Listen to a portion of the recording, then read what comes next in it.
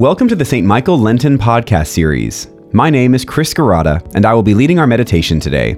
Our theme this Lent is U-Turn. Lent is a season when we can respond to Christ's love by turning and returning to God. Join us in this renewal process and become part of God's holy work in the world.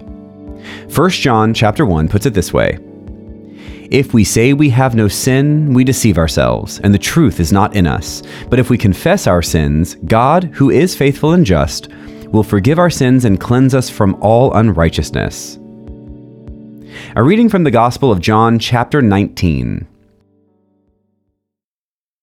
Joseph of Arimathea, who was a disciple of Jesus, though a secret one because of his fear of the Jews, asked Pilate to let him take away the body of Jesus.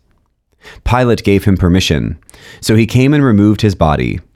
Nicodemus, who had at first come to Jesus by night, also came, bringing a mixture of myrrh and aloes, weighing about 100 pounds. They took the body of Jesus and wrapped it with the spices in linen cloths, according to the burial custom of the Jews. Now there was a garden in the place where he was crucified, and in the garden there was a tomb in which no one had ever been laid. And so, because it was the Jewish day of preparation, and the tomb was nearby, they laid Jesus there. Here ends the reading. I went to Jerusalem for the first time in my 20s. I traveled there on my own and joined a class of pilgrims for a 2-week experience of following in the footsteps of Jesus. Now, we did all the things you'd expect in a trip to the Holy Land. We visited Bethlehem and Nazareth, walked along the shore of the Jordan River, ate in the ancient city of Jericho, visited dozens of churches, and even sang in the field where the angels appeared to the shepherds. Now, although the sights we saw were hugely impactful, the most special experience for me came one day in the early morning hours when I was almost completely alone. One day before dawn, I decided to walk to the Church of the Holy Sepulchre, the large church built over the site of Jesus' crucifixion and burial.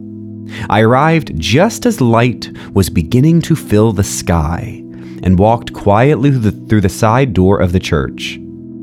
At that early hour, tourists were not yet in the church. Only a few people were at work, refilling candles with oil and sweeping floors to prepare for the new day. Now, just inside the door, I found a little bench against the side wall and sat down. I breathed deeply, taking in the clean morning air with a hint of spices from the market, of fresh bread being baked just around the corner, and of incense being burned somewhere deep in the church. As I sat on the bench, I noticed elderly ladies coming into the church and kneeling next to a stone in the middle of the floor. One by one, these ladies approached the large pink marble stone. They would kneel on the floor, pour a bit of liquid on the stone, and then dry the stone with their headscarves. I was transfixed as one woman after another did this simple ritual in total silence and with practiced reverence. A man was sweeping the floor near me, so I got his attention and quietly asked what the women were doing. He explained that the pink marble stone was the preparation stone, the place where Jesus would have been prepared for burial. You see, in this big church, there were 2 primary spaces, the chapel of the crucifixion and the tomb of Jesus. But in between the two was this relatively inconspicuous pink marble stone that was easy to miss unless you knew what to look for. Here, in the middle of the crucifixion and the tomb, Jesus' body was cleansed, wrapped, and prepared for burial. And now, more than 2,000 years later, women came every morning to pour rose water on the marble and to clean the stone with their scarves as an act of piety, as if they were cleaning Jesus' very body. As I continued to watch the elderly ladies perform their daily ritual, I realized I wasn't breathing. I was captivated by the simple beauty of their faith.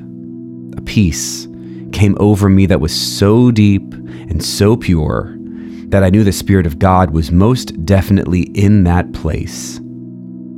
Today is Good Friday, the day when we remember Jesus' crucifixion and death on the cross. And one of the most common questions I hear on this day is, why do we call it good? Now, the typical answer is some version of, because God so loved the world that he would give up his only son to die for us. Now, that's a good answer, and certainly one worth knowing. But today I want us to think of Good Friday in a new way. Today I want us to think of the moment between Jesus' death and burial. In that moment, and only in that moment, Jesus needed his friends completely. In that moment, Jesus' friends cared for his lifeless body with the utmost sincerity and love. And we have that kind of opportunity too. Today, and every day, Jesus is calling to us, and Jesus needs us to respond. God so loves the world that he gave his only son, and that love is not coercive, that love is true. God's love is given freely, and we are called to respond with love ourselves. In just a few days, we will celebrate the resurrection of Jesus at Easter. But before we get to that moment, consider what you can do to care about what Jesus cared about, to act in ways Jesus would act, and to love the way Jesus would love each and every person you meet. Today is indeed a good day, because today we know that we are needed, that we must act to bring about God's kingdom now. Amen. Please join me as we continue with the Lord's Prayer. Our Father, who art in heaven, hallowed be thy name. Thy kingdom come, thy will be done, on earth as it is in heaven. Give us this day our daily bread, and forgive us our trespasses, as we forgive those who trespass against us. And lead us not into temptation, but deliver us from evil. For thine is the kingdom, and the power, and the glory, forever and ever. Amen. Let us pray. Almighty and ever-living God, in your tender love for the human race, you sent your Son, our Savior Jesus Christ, to take upon him our nature and to suffer death upon the cross, giving us the example of his great humility. Mercifully grant that we may walk in the way of his suffering and also share in his resurrection. Through Jesus Christ our Lord, who lives and reigns with you in the Holy Spirit, one God, forever and ever. Amen.